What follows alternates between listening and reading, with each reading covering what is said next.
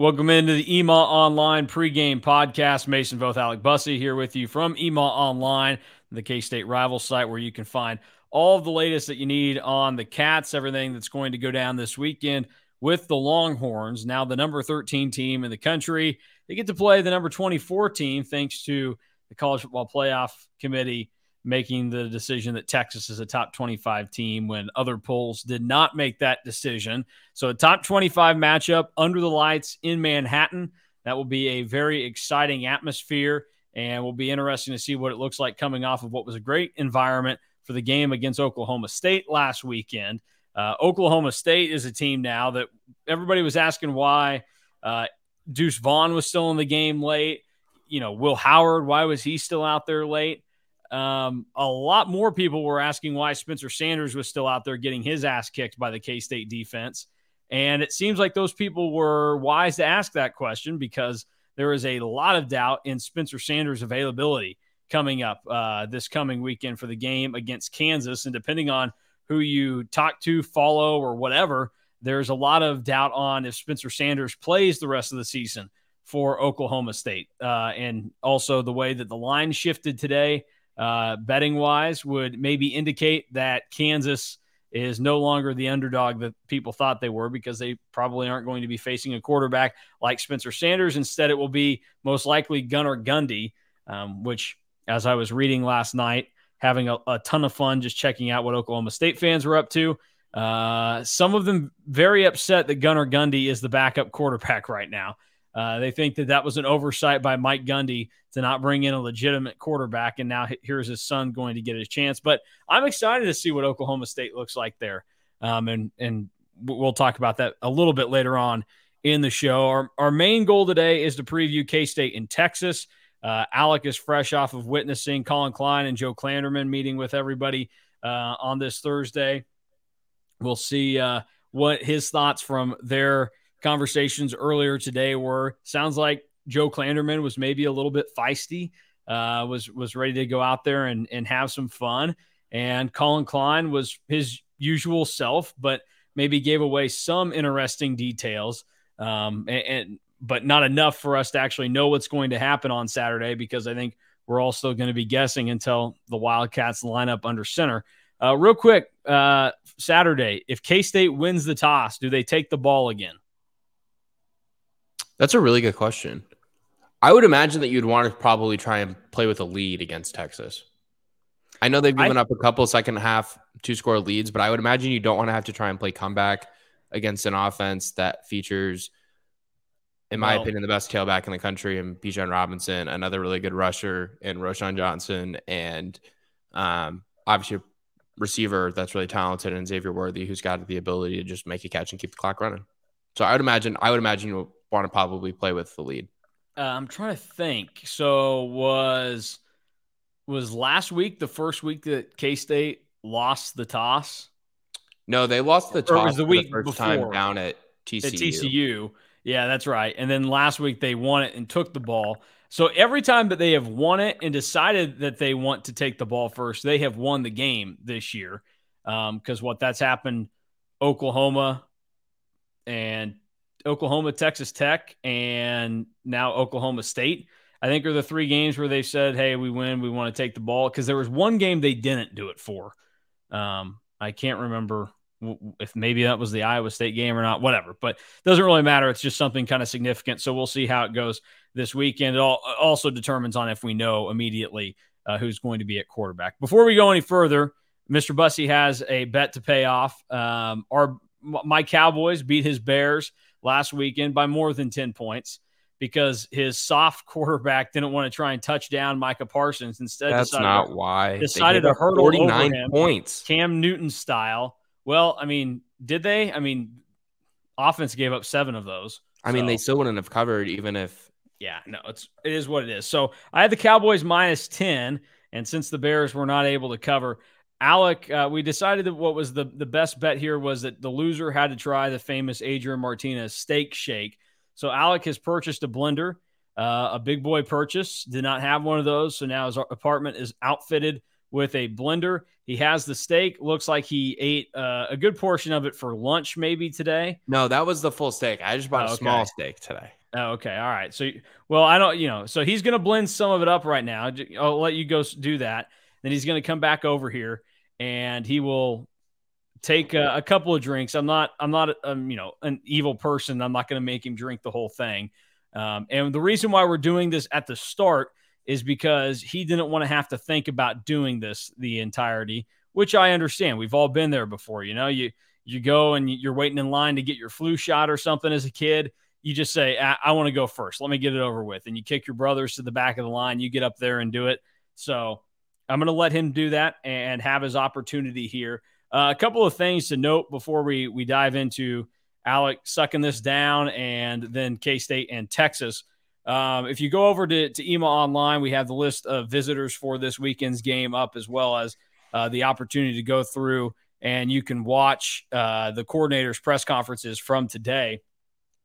And we'll let Alec talk about it a little bit more since he was there and got to talk to him as well. But Adrian Martinez has practiced all week, Colin Klein said.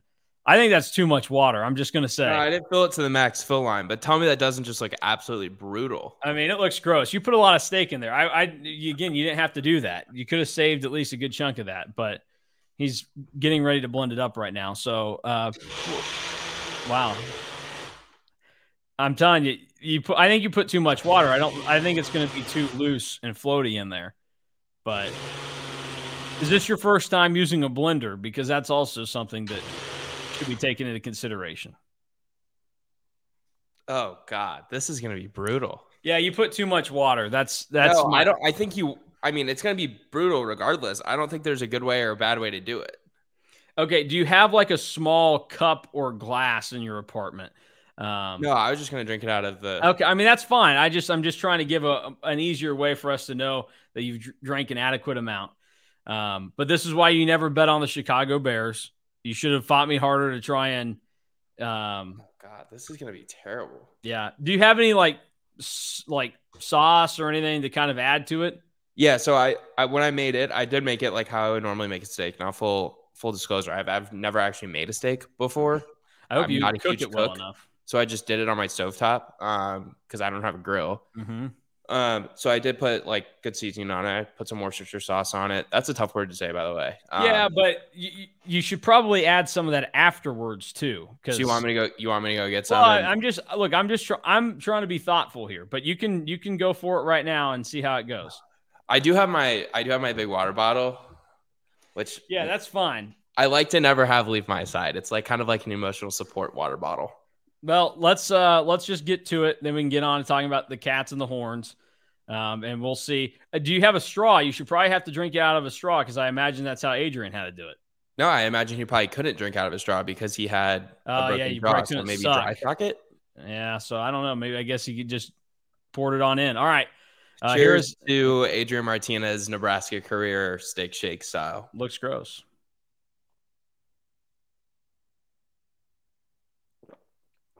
Yeah. All right. That's pretty. I mean, that's pretty solid. I'll give you credit for that. It looks disgusting. It's a great view that you just gave us there, but yeah, that's okay. Cool. Yeah, all right. All right. Well, you did it. I'm proud of you. You can go dump that out now. So we don't. You know what that reminds me of? Oh, what? Oh, that's really bad. You know how when you get like Thanksgiving turkey, and sometimes it gets pulled off and like pulled too much, and it's just a whole bunch of really thin pieces of turkey. And then it gets like all mixed in with your gravy and all sorts of other wet things that are on your Thanksgiving plate. It kind of reminds me of that, and it's not good. It's actually really bad. Well, I think because the water doesn't have any flavor, it just kind of dilutes everything. I think that's this is going to need to be dumped out. I can't turn. Yeah, no, I dump it out. I don't even want to think about you having it sitting right there next to you. So you want to try it? Nope, you don't have to save it or anything, but you at least gave it a good go. And you were a good sport about it. I think you were kind of excited about the idea of one of us having to drink it, but then it ended up being you. That's not as good. All right, let's dive into the Cats and the Longhorns now as Alec gets rid of everything and hopefully puts it down the drain so it's not sitting as trash all day long. K-State welcoming in Texas. The last time that these teams met was the fiasco in Austin the day after Thanksgiving last year. Speaking of Thanksgiving, Alec. And everybody will remember that game as the game that got Courtney Messingham fired because short yardage situation. Mess decided that the best thing to do was give the ball to Deuce Vaughn not once, not even twice, a handful of times. And the Wildcats tried the Wildcat situation themselves. It did not work. And then on the flip side, Texas used it and used it pretty well at points in last year's game. And ultimately, the Wildcats lost to the Longhorns. K-State, this is another team that they have not beaten in a while. Last year, they beat West Virginia finally for the first time since 2015. All right, Alec's going to have an Oreo to get the taste out of his mouth, so that's probably a fair move. Last year, they beat West Virginia for the first time since 2015. A little fun fact for you, Alec. West Virginia was the only team that K-State did not beat while I was in school up at K-State. So from 2016 to the 2019 season, West Virginia was the only school they couldn't find a way to beat. But some of the schools that they were able to find a way to get wins against was my freshman year, like Texas, who they beat 24-21. That ultimately ended up being Charlie Strong's final season with the Longhorns. Shocker. K-State led that game 21-7 at halftime. They were able to kind of preserve a lead in that game. And just to take people down memory lane, here's what the day looked like. Shane Buechele was at quarterback for Texas, and he threw for 222 yards. Never forget the annoying Joe Tessitore 18-wheeler package. Tyrone Swoops ran for a touchdown on 2 carries and 11 yards. And for the Wildcats, Jesse Ertz. He was 20 of 27, 171 yards, a touchdown, a pick. And Charles Jones ran for 81 yards. Ertz did run for 78 yards himself and 2 touchdowns on the day. So that is how the day went for the Wildcats when they last beat Texas 24-21. Prior to that, K-State had been on a very, very, very good run of beating the Longhorns. That was kind of the thing. K-State always seemed to beat Texas in football. Everybody remembers 06 and 07 because those were exciting victories. But then also the 2012 victory against Texas secured the Big 12 title for the Wildcats, the last game of the season at Bill Snyder Family Stadium. So I know a lot of people have fond memories of that game, but it's been a while. And it's come with some heartbreak because the 2017 game with the Longhorns ended up in multiple overtimes. Then 2018, K-State was down at halftime, but I think shut Texas out in the second half and was kind of in the game, but nobody could score. I think it was a rainy day too. 2019, Chris Kleiman's first year, the Cats got out to a decent lead and ultimately came up 1 score shy. And then 2020 was a whole different beast, which was Will Howard's first start against the Longhorns, and he started against them last year. And some of his numbers against Texas are not the most exciting to look at, but he has kind of flipped the script because he looked totally different against Oklahoma State last week than what he did the first 2 times he played against them. And we'll start there with the quarterback situation. Do you think it makes a difference on the outcome of the game which quarterback plays on Saturday? That's a really good question. I don't know if it does. And to be honest with you, I still don't know who I'm 100% picking. It's a real big toss-up when you look at the betting lines, right? Like K-State opened, I think, as a pick'em against Texas, and then it kind of flirted to, I think K-State was actually a 1.5-point favorite, and now it's sitting close to Texas as a 2.5-point favorite. So I don't really know if Vegas even knows what they want to do with this game. So that definitely makes it tough for us to pick it a little bit more so, at least in my opinion. I do think that if I was the coaching staff, I would probably side with Adrian Martinez just because he was my guy and I did bring him in to be the starting quarterback this year. And I think if you're a college coaching staff, while you do understand the importance of winning now and you understand the importance of, this current season and what's still ahead of K-State potentially with the possibility of a Big 12 championship, if that were to come to fruition, those are all great things, but you also have to be planning into the future as a college football head coach like Chris Kleiman is. And that's kind of in the discussion with Will Howard's redshirt possibility. So I think I would probably lean towards starting Adrian Martinez at quarterback. And then if he struggles, and the offense isn't moving, and maybe you get down a few scores and you just want to see if you can light a fire under the offense, maybe you then consider going to Will Howard. And if that sparks the offense and get a couple scores, then I think you probably know who your quarterback is for the rest of the season. A couple of things to think about come, everything that's going to go on. It's supposed to be windy on Saturday, getting close to, the average miles per hour right now is slated for 17, but could go 15 to 25, higher wind gusts possible. If that's the case, then I like Adrian Martinez better in that situation, because you're probably looking at a game that's going to be more dictated by how well you run the ball. He adds a little bit something different there. So I think that would be helpful. And real quick on the flip side, and we'll talk about it more when we focus on this, Quinn Ewers struggled against Oklahoma State. He threw 3 interceptions, one of which wasn't really his fault, but he threw 3 interceptions. And the word is he struggled going towards a certain direction where the wind was blowing a lot harder at Boone Pickens Stadium. So if the wind is blowing again, we already know that has affected Quinn Ewers some. Like, that could play a significant role in how we see quarterback play go this weekend. I don't really know that there's a wrong answer at this point for Chris Klieman. The one thing I do know is that if they lose, whoever he picked, people will say was the wrong choice. And that's what makes this so difficult, because if we're sitting here right now, I can very easily tell you that you should just ride with the hot hand and go with Will Howard, and I would have no problem with that. But we can also flip it around and say Adrian Martinez is still the better talent. He was the starting quarterback. It's not his fault that he isn't starting right now. So he should be back out there, and he maybe gives the K-State offense a few more options as to what they can do. Because although Will Howard is, I think, a stronger thrower of the football right now, Adrian Martinez can still throw it. He made throws the last game we saw him play the entirety of against Iowa State, and would have had 2 big touchdown passes if it were not for Malik Knowles, doing 2-1 math in the end zone.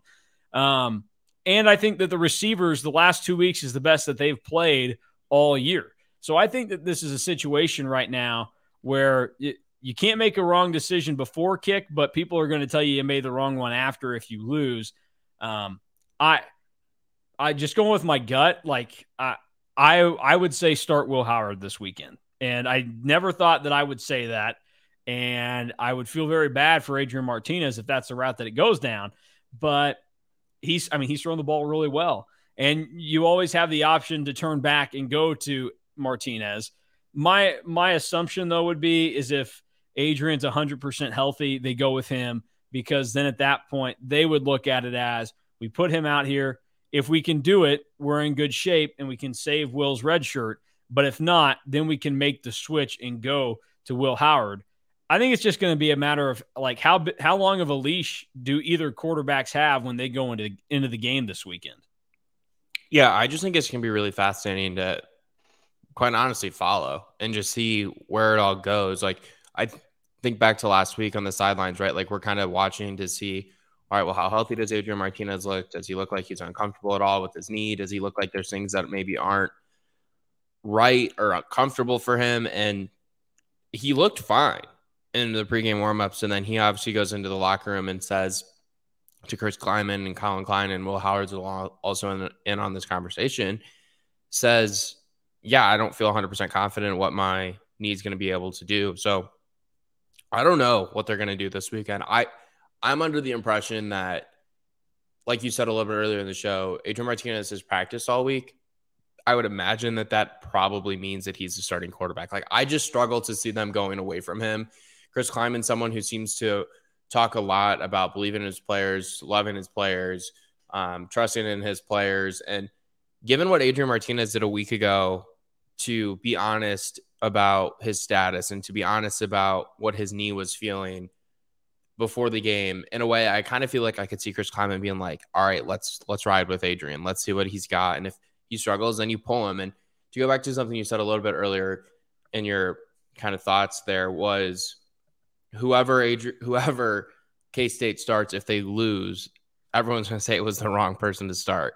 in general, I think quarterbacks get too much praise when teams win, and I think they get a little bit too much blame when teams lose. That's just kind of how it is. It's a really easy position to Example, circle. Adrian Martinez at Nebraska. Yeah, it's a really good example of it, right? So I am really interested to see how this kind of goes and see who could potentially be the starting quarterback on Saturday, and not just the starting quarterback, but see who finishes the game, because I think that's maybe just as intriguing of a question as it is at the end of the game. Okay, well, you are sounding like Bill Snyder right there, because Bill Snyder would say in the middle of the 2018 season, or I guess was it? Yeah, it would have been 2018. That it's not about who the starting quarterback is; it's about who finishes at quarterback. Which, in like sports like basketball, that makes a lot of sense.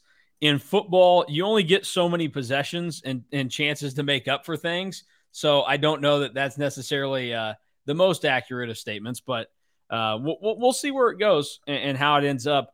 Outside of that, for the offense, I mentioned the receivers. I think that they've played their best in a long time, even going through like games last year that they've played. Can we expect the receivers to continue to play at this high level, or is it kind of fool's gold what we've seen out of Malik Knowles is coming down with everything that comes his way, making big catches, and Cade Warner has turned into a legitimate threat as a receiver? Or is this really what they are, and these are veteran guys that have figured out how to kind of do some things to get themselves open and make plays? I do think it's maybe a little bit fair to expect them to continue to play well. I don't know if it's fair to expect them to play as well as they did last week against Oklahoma State. When you look at some of the numbers, the Cowboys are the worst pass defense in the Big 12. So obviously that kind of falls on the secondary. Of course, the pass rush needs to get home a little bit quicker for Oklahoma State too. But Texas is middle of the pack in that category in terms of where they rank in the pass efficiency defenses as well in the Big 12. So, I mean, those are things that you kind of want to see them continue to progress. And I think Cade Warner's improvement and consistency over the last couple of weeks is maybe the most drastic and noticeable play of those three main receivers that we see for K-State. Obviously, Malik Knowles gets a lot of attention because of his athleticism and his ability to make big plays. And Phillip Brooks seems like a really good safety blanket. But when I think about Cade Warner, he's coming to a point now where not only is he like a good safety blanket for K-State to rely on for an easy hitch route or a slant over the middle or a curl, but he's starting to break through for some big plays. He's got a couple touchdowns the last couple of weeks, a couple of them really impressive plays on the ball. When you think back to his 2 touchdowns in that front corner of the end zone on really good throws by Will Howard. So, you think about all those things kind of considered, and I think Cade Warner's play over the last couple of weeks has really kind of been taken to a new level, Mason. Well, we'll see where it goes. It would make sense that Cade Warner being around so long now, like he's learned some things, and it's also that I think he's been able to find himself out in bigger positions this year. But like the 2 touchdown catches he made prior to that last one where he took the screen pass, but the one at TCU and the one for the first score of the game on 4th down against Oklahoma State, like those were impressive catches that he made. Like they're catches that the one against Oklahoma State that you should always make. But in that situation, given everything that was going on there, I was really impressed by it. So I guess we'll see where the receivers continue to go. The rest of the offense, the offensive line, that was their best game all season in terms of pass protection. This is an offensive line that outside of Cooper Beebe tends to struggle holding off a talented, pass rush. They were able to hold up very well, gave Will Howard a ton of time. It will be interesting to see if that kind of shifts over, or again, if that's another thing that just plays into Oklahoma State's defense is awful against the pass. Now, this offensive line has been good against the run or for the run, blocking for the run most of the year. I'm not too worried about, Deuce Vaughn finding ways to get things done because he's been able to do that the last 2 seasons against Texas. I think the question, though, comes into, is Texas able to slow him down enough? And also, who else gets involved in the running game? Like, how much of DJ Giddens do we see? Do they attempt to run Will Howard at all if he's the quarterback? Because he's broken off some big runs in his career, but I wouldn't call him a runner by any means. And then if Adrian Martinez is out there, like, how much does that change up the offense? So that's just going to be something to watch because I can't really give you a good answer right now on what I think that they'll be able to do running the football against Texas. I think it's going to be pretty standard, and they're probably looking at, I mean, obviously, if you can run and just not have to throw the ball, that's what you're going to do. But this is probably looking at a game that's going to be a lot more along the lines of they may bust a couple of big runs or have some series where they look good running the football, but overall, they are going to have to make throws because this Texas team is better than the one that they played last year, especially since that Texas team was a little beat up. Yeah, I think one of my biggest keys for both teams on Saturday is going to be the ability to run the football effectively. And looking at it from a defensive perspective, Texas does have a little bit of a better run defense than K-State does. But Texas also hasn't played as many talented rushing offenses in the Big 12. They have yet to play TCU. They haven't played Baylor, who obviously has a pretty solid rushing attack. And they haven't played Kansas State, the team with the best rushing attack yet in the Big 12. But at the same time, right, like Texas did play Alabama, who has one of the best rushing attacks, I believe a top 20 rushing attack in the entire country, led by Jahmyr Gibbs. So maybe it evens out a little bit. Maybe it doesn't. I don't really know. It depends on how you kind of want to look at it. Texas is averaging just over 3.3 yards per rush as a defense. So that's obviously a pretty good number. K-State's right around there too with about 3.7, 3.8.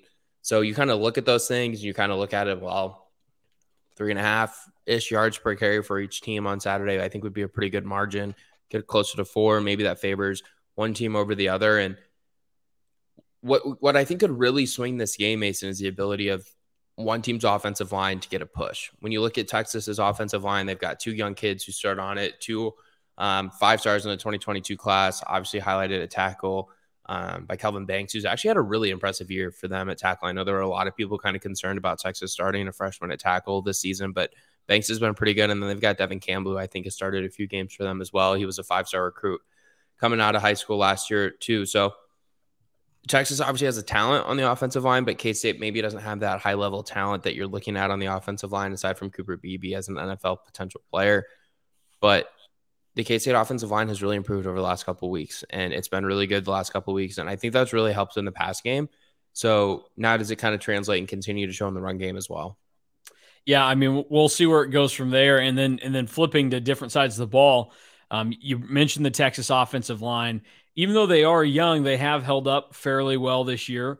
That was one of the things that we had and know the opponent this week. So thanks to Jason Sukamel from Orange Bloods for doing that for us. But he talked about it like they got some young guys. They've got dudes that are inexperienced, even veterans on the offensive line. Their right tackle has been on the roster for a while, but he had never played right tackle before.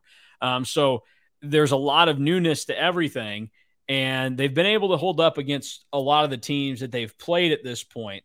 But one thing to take into consideration for this, I mean, so Alabama is Alabama, and we know how talented they can be in everything that goes on. And Alabama was able to get 3 sacks in that game, not a ton else that went down there. But outside of that game, which was a little bit weird, the teams that they've played, Texas Tech, West Virginia, Oklahoma, Iowa State, and Oklahoma State. Well, as we know, Oklahoma State, they didn't get any pressure on K-State last week. Iowa State is better about it. And Iowa State was able to, they were able to do, a decent amount of things defensively. But Oklahoma, West Virginia, and Texas Tech, their defenses don't scare anybody at this point in time. They are going to be facing the best defense that they faced all season to this point, I think, outside of that weird Bama game. And K-State's pass rushers are very talented and very experienced. And I think that K-State is going to be able to show some of the youth and some of the inexperience of this Texas offensive line. So I actually like that aspect of it, even though Texas has been able to hold up with those guys that aren't as experienced up front and blocking. Now, the one thing that helps an offensive line, K-State has this benefit of having a great running back. Texas has a great one as well. They also have a very good one behind him. So they're going to be able to have 2 guys to kind of turn to back there in Bijan Robinson and Roschon Johnson. And you like saying those 2 names together? I think it's kind of fun. Bijan and Roschon, or just but add the last names in there. Bijan Robinson and Roschon Johnson. I think it's fun. I think it's fun to put the fun to put the names together. I mean, it certainly helps. And Bijan Robinson is on a Deuce Vaughn-like streak right now. He has 6 straight games where he's ran for over 100 yards. So things are going very well in that regard for him. But my concern would be in stopping those two guys, especially a dude like Bijan Robinson, is when Texas tries to get them involved in the passing game. Will K-State's linebackers, who we knew were dealing with depth problems of their own and had to play some guys last week that didn't have a ton of experience, how will they be able to step up and help defend against running backs in the passing game or picking guys up once they get past the defensive line? We'll see if Daniel Green goes. I mean, they acted like he was going to try and go last week. He couldn't. So you would think maybe a week later he'd be a little bit closer to playing and maybe he will be out there. You have a gut feeling one way or the other on if we see Daniel Green? Yeah, I mean, Coach Kleiman said on Thursday, that he's going to be a game time decision. He didn't sound overly confident when talking about his availability or contributions in practice this week, so I found that a little bit interesting. I think if he can go, he's definitely going to go because he really wanted to go last week from everything we understand. But at the same time, I think it's going to be really interesting to see if he is available because they kind of need him. Like I know Nick Allen played really well last week. I know Austin Moore's been really solid for them up the middle as well as linebacker, but they haven't played against a group of pass catchers over the middle of the field in that short to intermediate kind of passing target range. Well, if that's what you want to call it this season. And even like thinking like, from the running back standpoint, like Nick Allen was able to do things last week, and that was awesome. The contribution he had, he kind of surprised everybody with just how good he played. But Oklahoma State was down their starting running back. They don't have the same type of talent that Texas does. You need an athlete like Daniel Green out there, even if he can give you a couple of plays. Now, that all becomes a wash if, again, he gets up to that point and he says, hey, like I can't go or I'm not going to be able to be at what you need me to be. Yeah, and it's important, too, because we know how talented the receivers or the running backs are in the receiving game, especially Bijan. I think that's part of what makes Bijan so talented and so intriguing to NFL front offices. And I'm not someone who's like draft a running back in the first round because it's generally not a very good idea. But if there's a running back who can go in the first round, it's going to be Bijan because of his ability to make an influence in the passing game. But looking at the tight ends that Texas has too, I mean, Jatavian Sanders is really good. Like he makes impact in the game. Jahleel Billingsley, the transfer from Alabama, hasn't maybe been as exciting this season as he's been at times in the past in his career. But again, just a really good weapon to have coming in from the tight end spot and a good safety weapon for Quinn Ewers to have. I mean, when you talk about the ability to either dump it down to Bijan or hit Bijan on a wheel route or find one of your two tight ends, whether that's Sanders or Billingsley, for a 7-yard gain over the middle of the field in the soft spot of his own, like those are things that become really, really easy for an offense to just kind of move the ball and get chunk yards. And that's where Texas has been pretty successful this season at times when playing against quality opponents, as they've hit on the explosive plays to a guy like Xavier Worthy on the outside, but then they're also hitting on the plays that eventually just wear a defense down. Thinking of the pass catchers that they have, obviously Worthy is the important one. Xavier Worthy, very, very good. K-State's secondary has played really well this year, and we know Julius Brents is really good. He's a high-level talent. Echo Boydo is, I mean, if that's your number 2 corner, that you're in a good spot there. And I think he played his best game he had ever played at K-State on Saturday against Oklahoma State. How confident, because I don't think you can ever just shut down Texas's receivers, but how confident are you that K-State has a secondary that can slow them down enough and occasionally force Texas off the field? Yeah, I think that's a really good question. I think it's not just Xavier Worthy, like Jordan Whittingham Whittington, that's how you say it actually, is involved in the pass game as well. He's got around 400 receiving yards this season. Maybe not as big of a big play threat as Worthy is on the outside, but a really good target for Quinn to hit, and he's got a good rapport with him. Whittington played really well against Oklahoma and the Red River rivalry. So this is the biggest test that K-State has seen this season in terms of their secondary.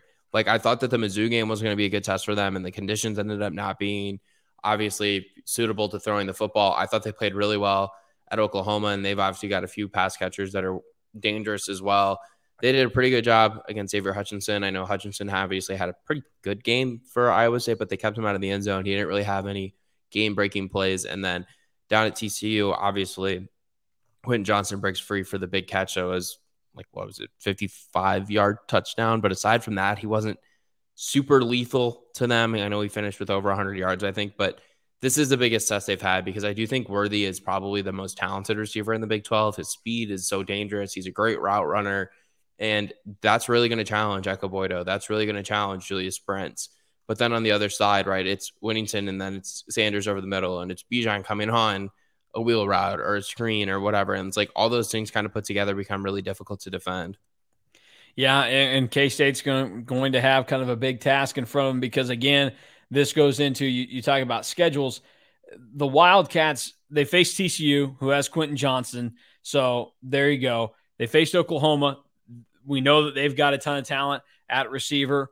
And in those games, I actually feel like they did a pretty good job against both of them. I mean, if you think about what happened, Johnson breaks free on that one big, long touchdown that kind of knocked the air out of everything. But that was the play that Julius Brents got hurt on. It was one play, whatever. And at that point, like the Rubley series had already happened and everything. In Oklahoma, they did enough at key points to get off the field and kind of build that lead, like what you talked about earlier about how it's going to be important to get out to a lead on Texas. I think that's kind of the thing here where they've already played 2 games this year, kept it close against talented offenses that have those type of big time players. They've been able to do just enough. And I mean, we'll see. Everything else considered, I do think that this is going to be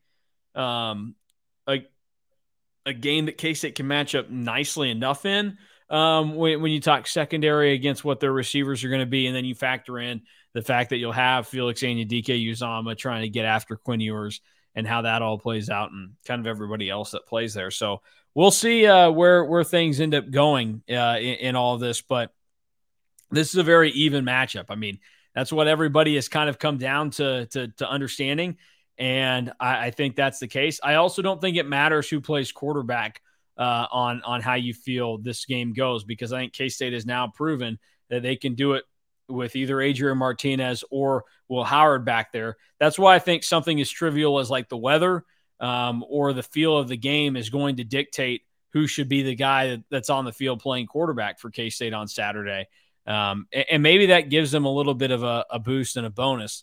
The last thing we'll talk about, you love Quinn Ewers, so I'll let you just, tell us how great he is, even though he threw 3 interceptions against Oklahoma State and his team's 5-3, and they put up more points on Alabama when Quinn Ewers was out of the game hurt. Yeah, I love Quinn. I really like Quinn. Like, I want you to, on Saturday during warm-ups, we normally stand by the K-State side and watch him warm up. I want you to just go watch Quinn warm up. Just watch the ball come out of his hand. It looks and sounds and flies through the air. It sounds. You've never been around Quinn Ewers throwing the ball. No, but everything that I've heard is just like it just sounds right. Like it just sounds. It sounds like it would if Jesus was throwing a football. I don't know about that. No, that's probably going a little too far. No, but Quinn is obviously really talented, right? When you kind of think about it, I mean, he was the number 1 overall recruit in his class. Then he reclasses up and goes to Ohio State. And then obviously everyone kind of knows that whole story. He kind of wanted some NIL money and whatever, and that's great. And then he kind of transfers back to Texas, which I kind of think was kind of the plan all along. But that's another conversation for another day. But he's proven this year to be one of the Big 12's best quarterbacks when right. He obviously had those struggles at Oklahoma State, and that's probably the worst game he's ever played in his entire life. He hasn't played that many games. What'd you say? I said, well, he hasn't played that many games. He's only played in 5 games this year. I was including high school in that one. I should have been more clear when I was saying that. But he was battling through a finger injury, which I kind of learned reading your kind of know the opponent story that we do every week with the writers from another rival site. So I found that kind of interesting because I didn't know that. I do think he probably bounces back a little bit depending on the weather conditions. Like I don't think Quinn can't play in wind is what I'm trying to say. Like, I think that definitely affected the way he played a couple weeks ago down in Stillwater, but I think he's probably going to have a better game than he did a couple weeks against Oklahoma State. And you put all those things together, and I think Quinn is incredibly talented. He's only going to get better. His arm talent is incredible. Joe Klanderman said the same thing today. It's amazing what he can do with the ball in his hands. Now, he's not like the dynamic kid who's going to be able to go run for 150 yards.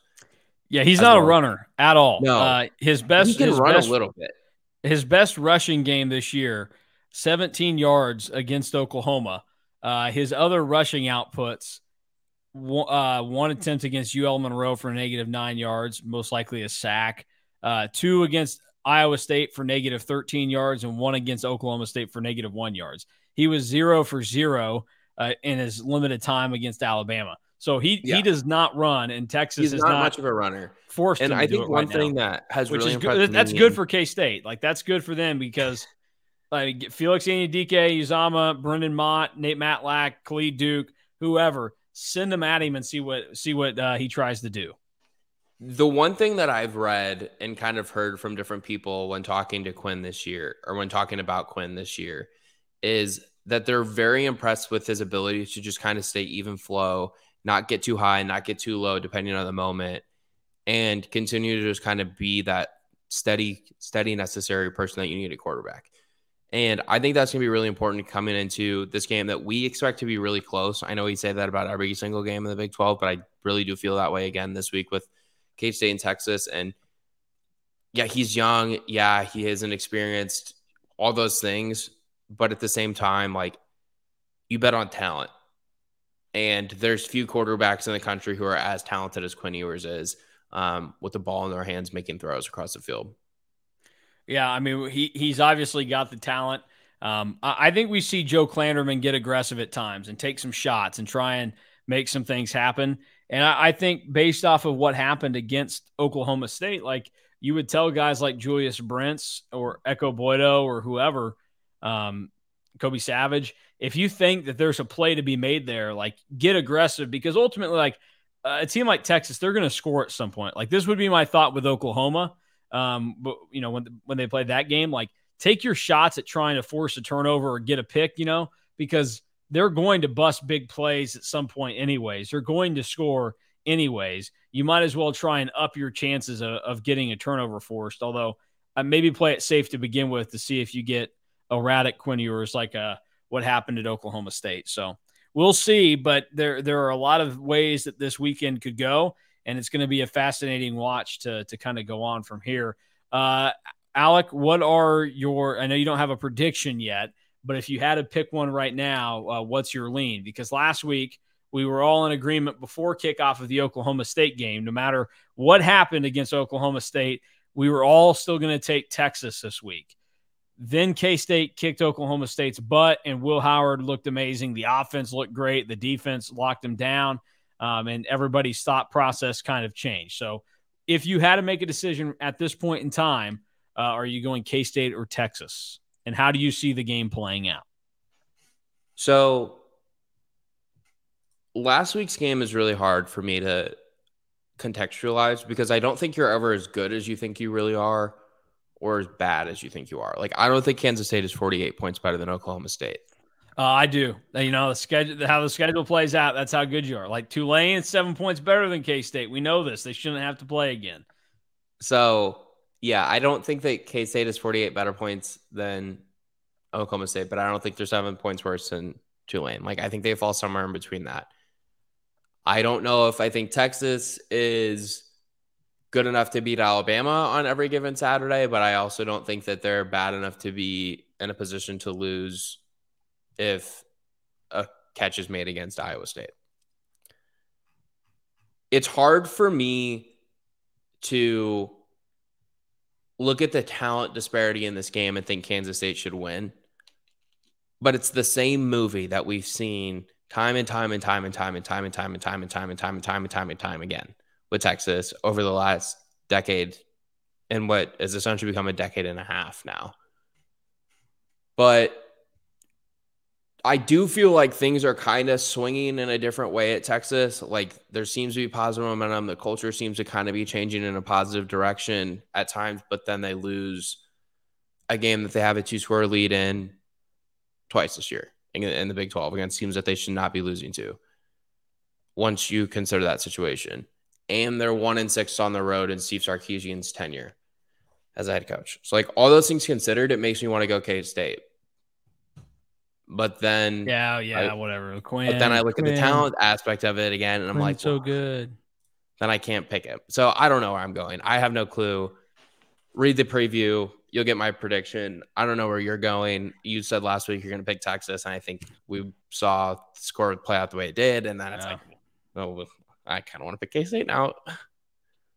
Yeah, so I mean, that was a different team that we saw last week, and I think all along, like, I knew that they could beat Texas. Like, there was the chance of that. But the thing is like, Will Howard looked great against TCU, but then he goes out and has to skip 2 possessions, and the game gets away from him there with a pick by Rubley, and then he can't convert the quarterback sneak. And so then, like, you start to think to yourself, like, okay, can he back it up? So, like, I really only had 2 quarters of Will Howard to go off of that were good, and I had 2 years of Will Howard to go off of that were bad. And it's just like, is the steam going to get taken out of this? And then Oklahoma State, like you expect, like, I know that a 48-0 game is an outlier and everything, but at the end of the day, Oklahoma State's offense still should have been good enough to get points against K-State, and they weren't. K-State still found a way to fully shut them down. They did a lot of great things.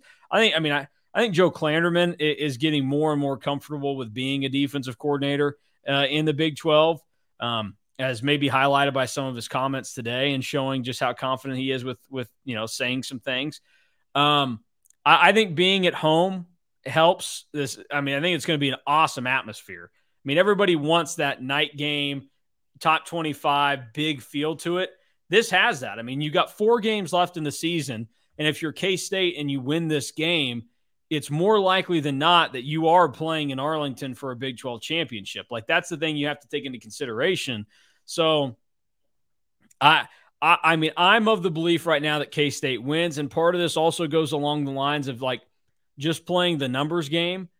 I mean, K-State's lost 5 straight to Texas, which seems crazy, and they've had close calls in every year except for 2020, and it just feels like the right moment, and everything is kind of playing up to this big spot. And I think it's also beneficial that whoever you run out there at quarterback, if they struggle, you feel like you have a plan that can provide some extra juice, and you can turn and go to plan B. And I think that's something that, I mean, even if it sounds weird to say, I just think it makes sense in this situation. So I am leaning towards K-State in this game. And like I'm not a believer in Steve Sarkisian. I think he's a fraud. They can keep getting all the talent they want down there. So did all the other coaches before him at Texas that failed, and they were still not very good. I think their ceiling's a little bit higher with him. Like, I think he'll be able to, win like an average of 8 or 9 games a year. That's kind of what got Tom Herman fired. Yeah, if that's what he does, he's not going to be there for very long. But I don't think he's going to be like the guy that wins a national title for him, and I don't think he's the guy. And the reason why teams then only win 8 or 9 games a year, which is a very good record to have and a very good thing to do, you lose games like this. You lose road games to top 15 opponents. So I will go the K-State route on this one. And like, I'm okay with being viewed as a homer too. Like, that is 100% okay with me. But I just kind of, it's one of those, you just get the feel that this is the time. You gave a really good analogy last week, and I forget what game we were talking about, but you said if you pick one team and the other team wins, you're going to feel really, really stupid. Oh, it's TCU West Virginia. Yeah. Okay, perfect. Like, I think we all kind of looked at that game and were like, West Virginia's kind of frisky. Like, yeah. West Virginia going to Morgantown's tough, right? And, you could see it. But TCU, the smart pick is TCU. And they end up winning and they ended up covering. But it was kind of lucky at times too, right? And it's kind of one of those situations with this game where it's like, I'm going to feel really stupid if I pick Texas and K-State wins. Because I've seen the same movie over and over again with Texas, and it's continued into this year. But then at the same time, like, I look at the data, I look at the talent discrepancy, and it's like, well, I lean one way.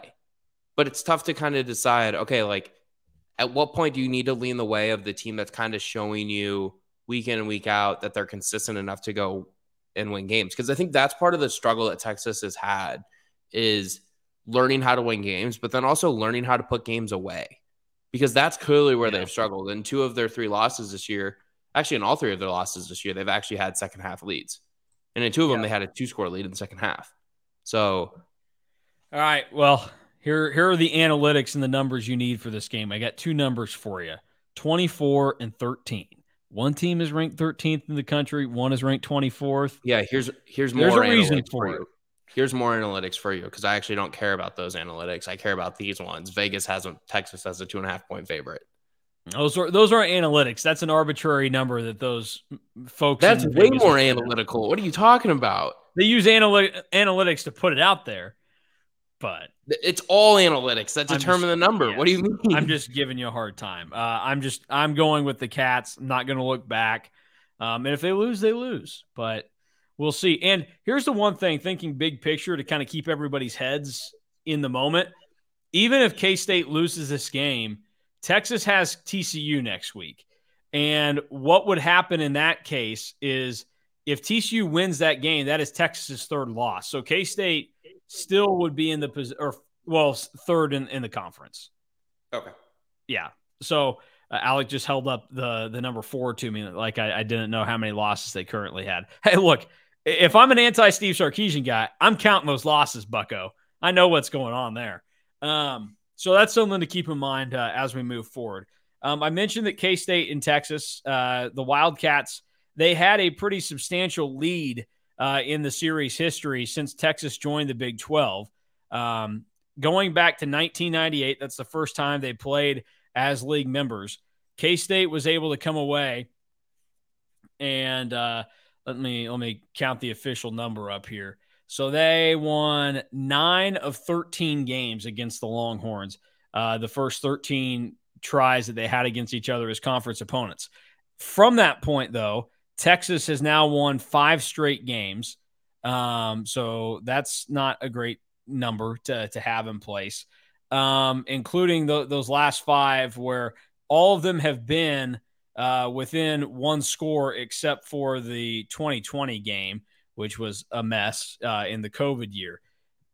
The big Texas game that a lot of people remember is 2006. Ron Prince, he couldn't beat anybody else that you would want him to beat. He couldn't beat Kansas. He couldn't beat Missouri. He couldn't beat Nebraska. But by God, he could beat Texas for whatever reason.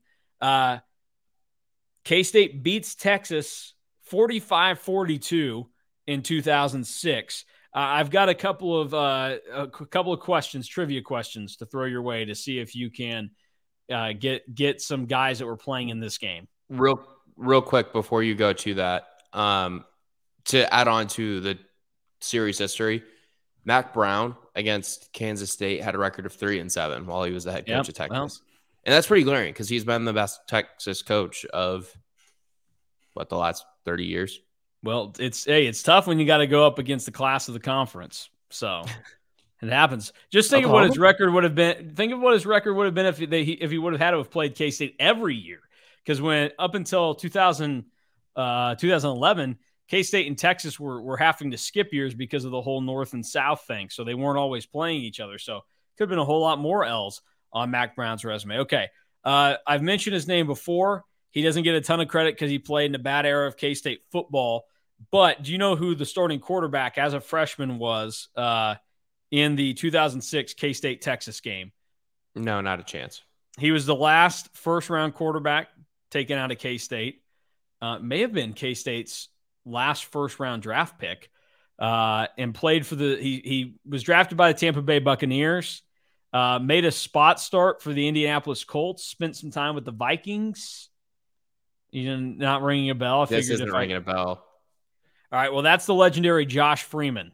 Okay. Was the starting quarterback there. And I didn't know he went to K-State.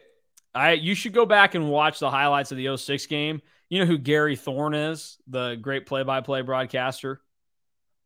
I think so. He did a lot of hockey. He was the voice of the Orioles on TV for a while. At ESPN. Is the guy that has the famous Albert Pujols grounding out highlight where he says, and Pujols is, not a PC term to use right now. He obviously meant to say retired. Something else came out. He was on the call of this game and went nuclear. Some of the other players in this game, Jordy Nelson was out there for the Wildcats. He only had 3 catches. Not my favorite professional football player of all time. Oh, yeah, that's right. Well, then he's probably, I'm not going to lie to you, Jordy Nelson is a top 3 Alec Bussey hate list of NFL players ever. And look, people are going to get upset about that. I get it. You're a Bears fan. Yeah. It would be very frustrating seeing him Number with the one Packers, is obviously Aaron Rodgers. Yeah. Who's number two? Number 3 might be Chris Conte. Okay. For blowing coverage on the Jordy Nelson catch in the NFC Championship game in 2013. Okay. Some of Brett Favre, Donald Driver. Some of the other guys in this David game. Bakhtiari, Clay Matthews. We have more NFL players in this game for K-State. The leading receiver, you probably wouldn't know this one. He was one of my favorite guys when I played like Madden 08. I would immediately go and get him on my team. Was more of a return guy in the NFL, played for the Houston Texans and Tennessee Titans. Yamon Figures. Never heard that name. Was the leading receiver. 123 yards for the Wildcats and 2 touchdowns. I believe Gary Thorne's line in the call is he's like yelling and screaming so much that he can barely get the words out. He can't breathe, but he's like, Figures again. So that's great. Tight end Jerron Mastrud was in the game as well. He had 2 grabs. So a lot of good things that went there for the Wildcats, who did just enough to beat the Longhorns 45-42 in 2006. Then the next year, you will especially love this one. So the next year they go down to Austin to play Texas. K-State not having like a fantastic and like fun year by any stretch of the imagination. They go in, they beat Texas 41-21. And Jordy Nelson lit the place on fire. Most people will remember the punt return that he had because it was impressive. You also had Ian Campbell with a pick 6 in the game. Ian Campbell, a defensive end. So there you go. Defensive end then doesn't normally happen. So that's a good note there. But a lot of things went right for the Wildcats in that game. The running back for Texas, he didn't play for any of the teams in the NFC North, so maybe you'll struggle here. But longtime Kansas City Chief running back Jamal Charles was the leading rusher for Texas in that game, 72 yards. And Colt McCoy, I believe he ended up getting hurt in the game. He threw 4 interceptions. No, I don't know that he broke his collarbone, but he got hurt. 4 interceptions. That's a heck of a day. That he won up Quinn Ewers 3 interceptions a day against Oklahoma State. So those are 2 very fun games. It also gave us the Ron Prince stomp, I believe, is from that game as well. So a lot of fun memories against Texas, and the Wildcats need to breed some new ones this weekend. Before we get out of here, we will take a look at some of the other games in the league real quick that are taking place. Back to a full schedule in the Big 12 this weekend, which is significant after all that time off with teams having bye weeks. We now get 5 games.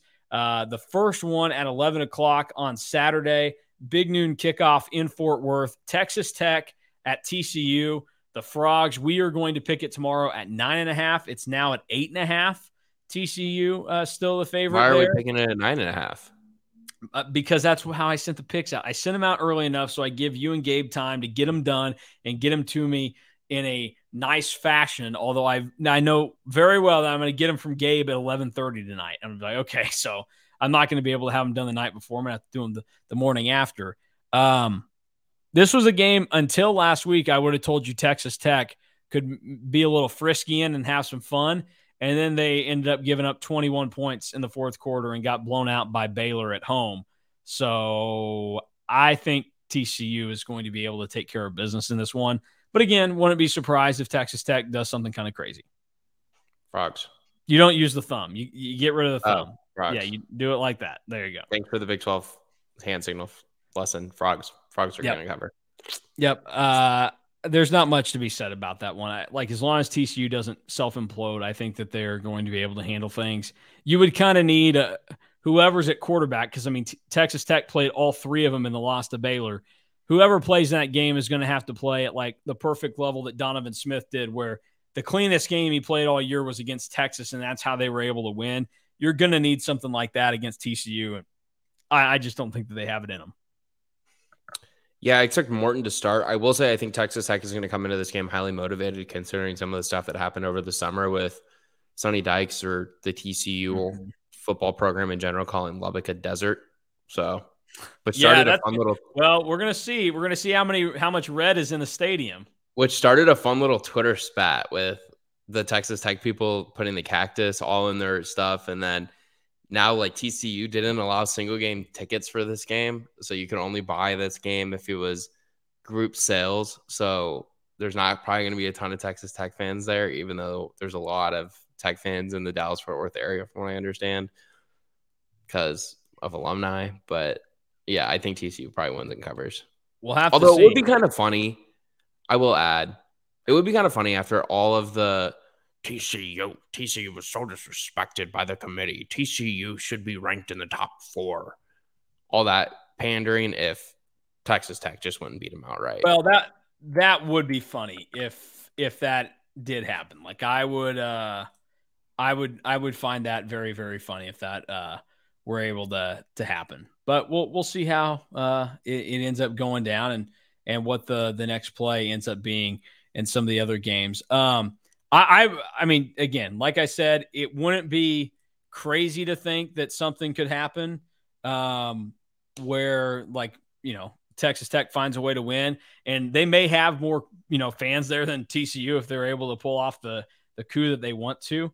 Are you aware that there was a game that K-State played in Lawrence one year against KU where K-State fans tore down the goalposts and like stormed the field in Lawrence? No, but that's hilarious. Yeah. That's really funny. Yeah. Yeah. A little field storming on the road. So I would love that. Like all that stuff. Like this is Tech's Super Bowl now. Let's see how it ends up playing out. And also for Texas Tech. So they're sitting at 4-4 right now. Trying to figure this out for them at this point with like how their schedule breaks down. Should Tech be concerned that they're not going to play in a bowl game this year? Like the season started off with all that promise, and now if you think about like the direction that it could kind of head in, like so they finished with TCU, KU, Iowa State, and Oklahoma. They got to go 2-2 in that stretch. You figure they lose this weekend to TCU. I think I don't know. They'll probably get Kansas in Lubbock. Yeah, maybe. Again, that's one of those that like I would have said that a week or two ago, but now all of a sudden I'm on the fence. Okay. That seems likely, and that seems like a good step in the right direction for them for this first year under Joey McGuire. Other Big 12 games this weekend, Oklahoma and Baylor kick off at 2:30. Hey, welcome to being the poverty child of the league, Oklahoma and Baylor. You guys are on ESPN Plus this weekend. So if you're confused why you can't find that game on your TV, it's because you got to go to ESPN Plus. They actually kick off at 2:00. I think Oklahoma wins this game. I think Oklahoma is like, if you are K-State, TCU, or Texas, you're fortunate that you played them when you did, because now I think the teams that are left on the schedule, like you're getting the better version of Oklahoma. I'm not saying it's the version that people thought they were at the start of the year, but you are getting a much better version, especially teams like Oklahoma State in a couple weeks when Bedlam takes place. But I don't think Baylor wins this game. Yeah, I don't know if I feel like Baylor can win, but I feel like Baylor's been trending in a positive direction now for a couple of weeks. I feel like the winner of this game is, I'm going to term them as being back. But I probably shouldn't. But, you get what I'm saying. I get what you're saying. I do. Yeah. So, I don't know. I don't know who I think wins. I'll take Baylor to cover 3.5, though. Okay. All right. Well, then I may change my mind when I send you my picks, though, just so you know. That's fine. I know you probably will. 2:30 game is 2:30 games. West Virginia, Iowa State, also an ESPN Plus schedule. If Iowa State doesn't win this game, they're not winning a conference game this year. No, but I don't know if they win by a touchdown. No, I don't. That doesn't seem possible to me. I don't know that they can score enough points to win by a touchdown. But Iowa State, this is their finishing stretch. Maybe they could beat Texas Tech at home, but they still have to play on the road at Oklahoma State and at TCU. So I don't love that look for Iowa State. I do think I do think the Cyclones get the win, though, this weekend. There's no way that they can go winless at this point. I mean, when you have the second coming of Vince Lombardi on your sidelines and Matt Campbell, you just don't go winless in conference play. Like, that just doesn't happen. So they've got to win. Oklahoma State at Kansas, 2:30 on FS1. The line has moved to even. The Jayhawks were 2-point underdogs yesterday. It's now a pick'em, and there's more and more chatter that Spencer Sanders is not going to play. If Spencer Sanders doesn't play, are you taking Kansas?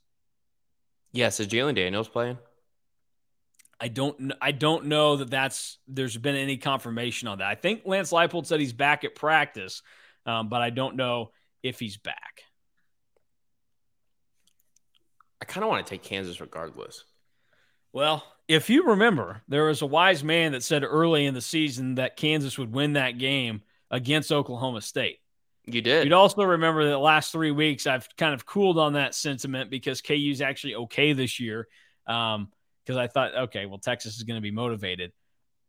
I think I'm leaning Kansas in this one right now, just because Oklahoma State last week wasn't great for them. They'll obviously be motivated to play hard and be energized, but I don't know that Gunnar Gundy is ready to play Big 12 football, even if it's just Kansas that he's playing. So I would probably take Kansas in this one, especially since depending on when you got it, you might be getting them with the points. Jayhawks get to bowl eligibility with a win. All right, I'm taking Oklahoma State now. So that's where we're going. The thing is, everybody keeps saying there's not going to be enough bowl eligible teams though this year. So there's going to be a lot of 5 and 7 teams playing in bowl games. I think the Big 12 would be largely responsible for that, I would imagine. Yeah. Did you see this? Is I need to go in the Big 10 West, actually. Find it real quick. So the same people that made the handy dandy graphic that basically said there's a path to where Northwestern or somebody played in the Big Ten championship. They made a graphic that also showed how every team in the Big 12 could be bowl eligible this season. So that would be impressive. Let me go pull that up, see if I can find it. Okay, here it is. Yeah. So credit the Sickos Committee. They found a way to get really funny things, by the way. Give them a follow on Twitter if you don't. They said they found numerous ways every team in the Big 12 can become bowl eligible. Here is just one scenario of the entire bowl eligible Big 12. So tell me how you feel about this right now. They have K-State getting wins against Texas and Kansas, but losses to Baylor and West Virginia in this scenario. If you're K-State, do you take that right now? Probably. I would say yes, because if you do that, you win both your home games, you beat Texas, you get the tiebreaker over them, and you beat your rival at home. You don't worry about the nonsense that goes with that. Yeah, probably.